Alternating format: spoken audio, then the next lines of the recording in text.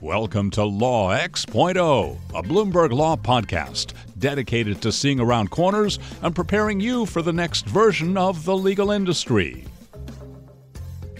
Welcome to Law X.0. I'm Meg McAvoy. And I'm Dory Goldstein. We are legal analysts at Bloomberg Law. Today we're talking about a topic that's been getting a lot of buzz in the legal industry: litigation finance. We are, yes, and I am so excited to be talking about litigation finance. You are? Sorry for all the excitement. It's not only is it an interesting topic, but in learning more about this, it enabled me to learn two new words from English common law, which are champerty and maintenance. And both of those used to be, I found out they used to be crimes and torts under English common law. And I just think this is so interesting. So just quickly, I will explain how this relates to litigation finance, I promise. But according to Wikipedia, so you know it's true, maintenance was considered to be the intermeddling of a disinterested party to encourage a lawsuit. And champerty was the support of litigation by a stranger in return for a share of the proceeds. So interesting, right? It's so interesting. Yeah. So it's important to note that modern day litigation finance is not unlawful. It's not. We have ethics rules now. Attorneys are absolutely able to do this thanks to those ethics rules. But one can imagine why the feudal lords in England perhaps had these doctrines so that their tenants weren't able to sue them.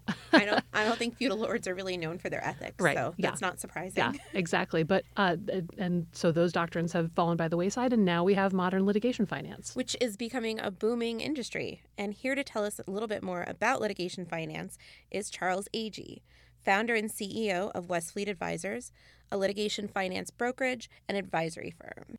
Welcome, Charles. Thank you. Good to be here. Can you give us a little bit of background? What is litigation finance? Sure. So to put a definition on the term, litigation finance is a type of financing where a financier, or as we call them in the industry, a litigation funder, provides financing to another party, and the repayment of that financing is secured by that other party's financial interest in one or more legal claims. So what does the typical financing arrangement look like? What types of cases and what types of claims are we talking about? Well, I would say the signature feature of a litigation finance transaction is that it is non-recourse, or the repayment is contingent on a successful outcome of the underlying litigation. So if the funded party's litigation resolves unsuccessfully, the litigation funder has lost their investment. These are typically the proceeds of the financing transaction are typically used to pay for the litigation or arbitration, and it's almost always used by the plaintiff side of the case as opposed to on the defense side of the case, although it's at least theoretically possible to structure a transaction on the defense side. So usually the proceeds are used to pay for the case. Sometimes companies will use the litigation finance proceeds for some other unrelated, working capital need. It's not directly tied to the litigation, but usually it's for the litigation budget. And at least in my world, the commercial litigation financing world, as opposed to the consumer litigation financing world, which is really kind of a separate industry.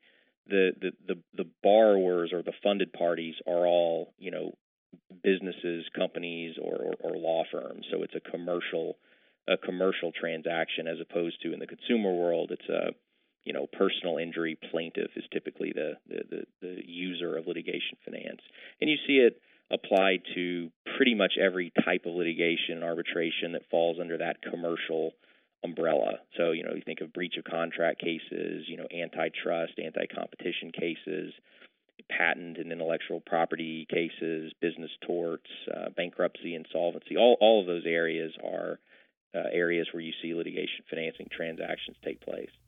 Interesting. And so do these tend to be, on the commercial side, they tend to be litigation that's funded by companies who could not otherwise afford to pursue such litigation, or for whom it would be inconvenient to pursue that volume of litigation? Or I guess talk about which companies are using this. Well, I think it's still true to say that the predominant user base of commercial litigation finance is smaller companies or companies that don't have huge legal budgets. Although there are more and more frequently you see larger companies with sophisticated legal departments with lots of litigation that they're paying for out of their own pockets, looking at and entering into litigation finance transactions, because the fact is no company, large or small, really wants to shell out cash to pay for litigation. So they're using it as a way to move some of that financial burden and the risk associated with an adverse outcome in cases off of their P&L and off their balance sheets. So it's not just a David and Goliath dynamic, although those are the obvious candidates for litigation finance. So it sounds like we're not really seeing this in large law either. We talked about the size of the clients, but what about the firms that are using it? Well, so let's make a distinction Okay. in terms of what does it mean to be using it. Good point. In most transactions, the user is the client. It's the plaintiff company in the litigation. There are transactions, and these are not just a rounding error in the industry. There's a lot of capital being deployed directly to law firms where the client is not the counterparty to the transaction. The law firm is the counterparty to the funding transaction. You see this with law firms that have large portfolios of contingent fee litigation. They'll use a litigation finance facility like that to hedge some of their risk, to generate some liquidity so that they don't have to wait until all that litigation resolves before they can make partner distributions and cover their overhead.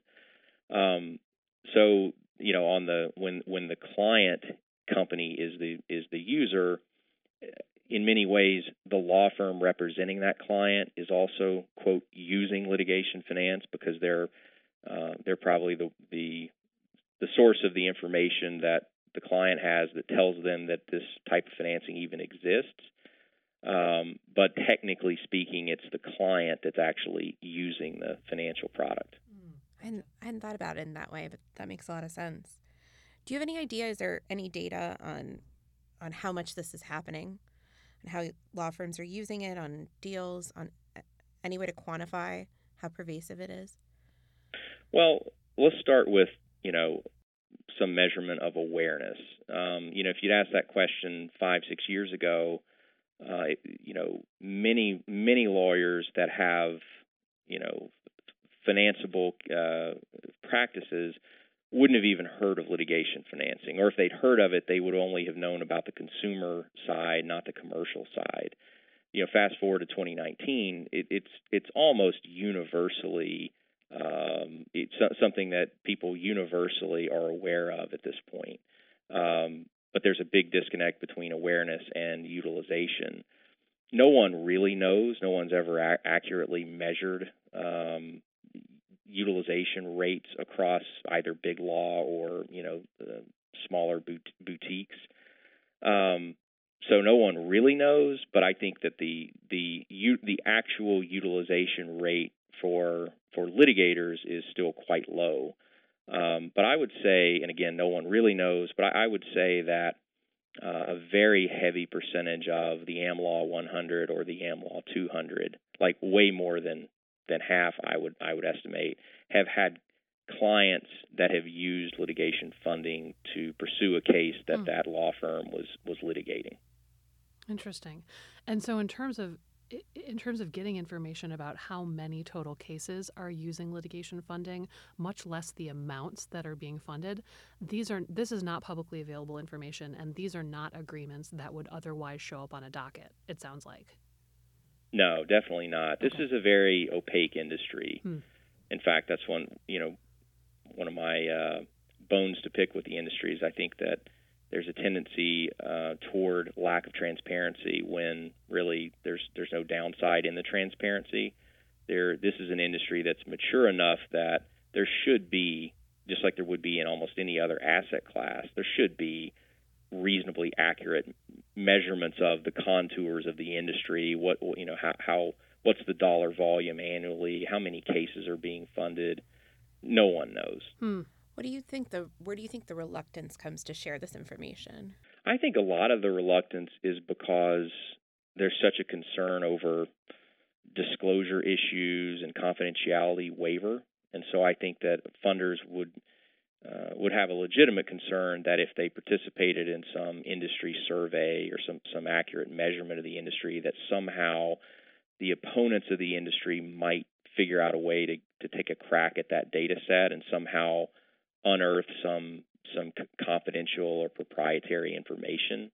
I think that's the finding spooks behind every tree sort of mindset about why you wouldn't go along with sharing data. I think the other reason is it's a fairly young industry, and there aren't that many. It doesn't have that heavy of like analyst coverage, and so there's no one out there actually trying to gather the data. Funders are certainly not going to share their own data with other funders, and so it's probably incumbent on a firm like mine, frankly, to be the party that goes out and rounds up that information. In the sense that you all are acting as a brokerage, not actually. We're an advisory services firm focused on the space. We're not a funder. We're not in any way in like direct competition with any funder. The funding community would look at us as a source of quality deal flow that they could potentially invest in. So we're in the market. We're in the industry. We have a rare bird's eye view of the industry just because of that role that we play in dealing with pretty much everybody in the market. So I think whether that's drawing the short end of the stick or the long end of the stick, I'm not sure, but I think that positioning puts us into a place where we could gather the data that seems to be missing in our industry. Sure. You mentioned industry opponents, opponents of litigation finance. Can you talk a little bit about what they say, what their concerns are? Is it about ethical considerations like attorney-client privilege, or is it about something else? That's a good question, and that's evolved over time. I mean, again, if we go back maybe 6 or 8 years, the opponents of the industry were attacking just the very legitimacy of the concept of third-party financing for someone's litigation. I think we've moved well past that point in the policy argument, and the policy debate today is centered around the opponents of the industry, which is really the U.S. Chamber of Commerce and their Institute for Legal Reform. They have called for mandatory disclosure of litigation funding in any U.S. litigation to the court, potentially to the opposing party, based on the idea that, well, on the defense side, insurance coverage is, at least in federal court, is a mandatory disclosure. So why shouldn't third-party litigation funding also be bound by those rules? I mean, there are important distinctions between liability insurance on the defense side and third-party litigation funding on the plaintiff side. But that's the current thrust of the regulatory effort toward commercial litigation funding. Interesting. And so it kind of sounds like litigation finance has also become the front issue or the pet issue for some of these old arguments and debates about tort reform. Yeah, although you don't, at least I don't see those arguments being made in the same breath. But I think the interests that are being looked after in the tort reform movement are the same interests that are opposing the emergence of third-party commercial litigation funding. It's an insurance industry backed effort to oppose what I think is probably from their standpoint rightfully deemed to be a playing field leveler, where maybe in a prior era before litigation funding, defendants and particularly large insurance companies could win a war of attrition, just spin the other party into the ground, whereas now that the other side has access to third-party funding, that those dynamics have changed. I want to talk a little bit more about something you touched on related to the ethics. there are some concerns about the attorney-client privilege and work product issues. Can you talk a little bit about that?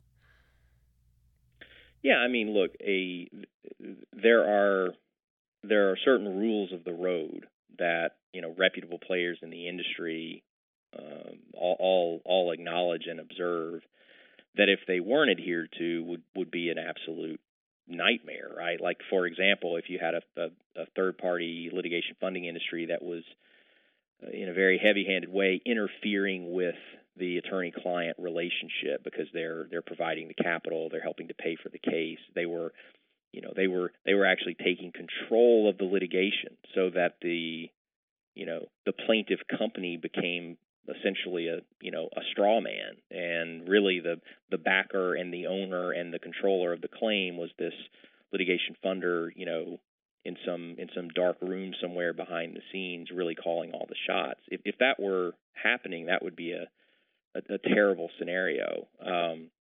That doesn't happen. In fact, litigation funding contracts, literally everyone I've ever seen, I think I've seen pretty much every funder in the industry's deal documents at this point.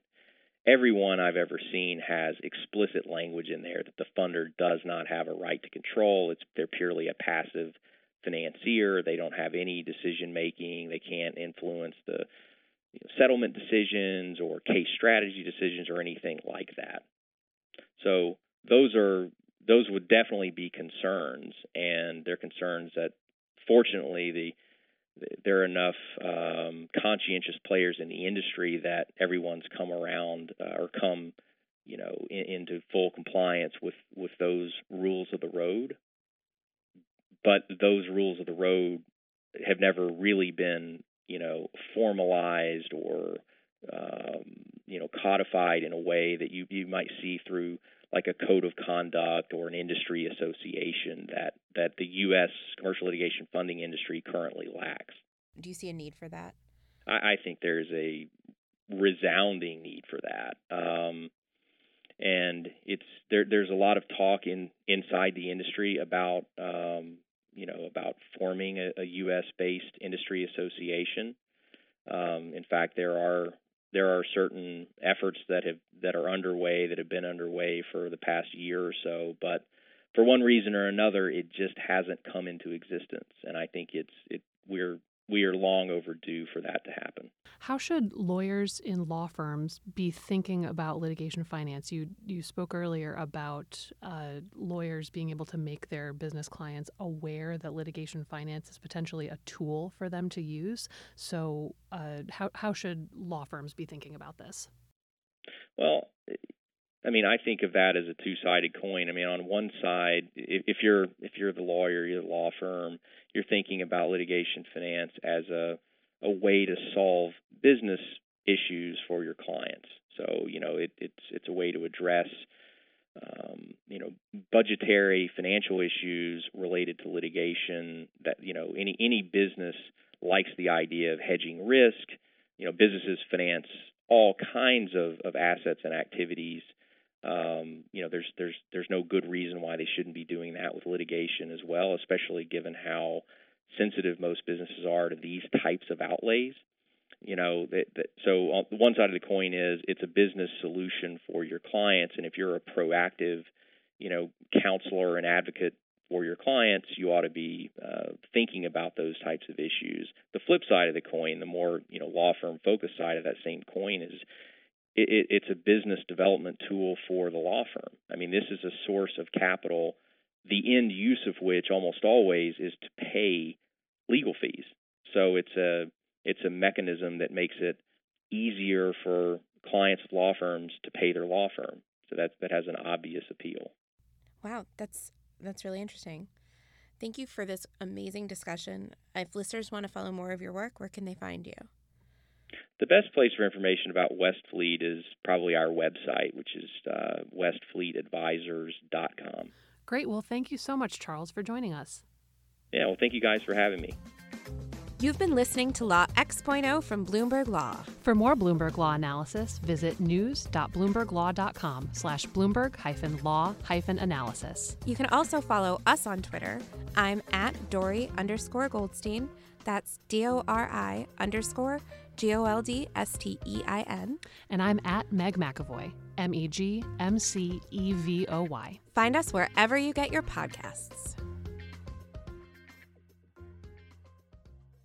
You probably have a lot of questions about the environment. Well, so do we. Are we talking like radioactive chemicals? Or is this becoming sort of irrelevant if the U.S. doesn't participate in this? What's going on here? How far did the Trump administration go? And is mining really better down where it's wetter? Climate change, chemicals, water pollution, you name it. If it's in the environment, we're talking about it. Listen to Bloomberg Environment's official podcast, Parts Per Billion, wherever you get your podcasts. And of course, get up-to-the-minute reporting at our website, news.bloombergenvironment.com.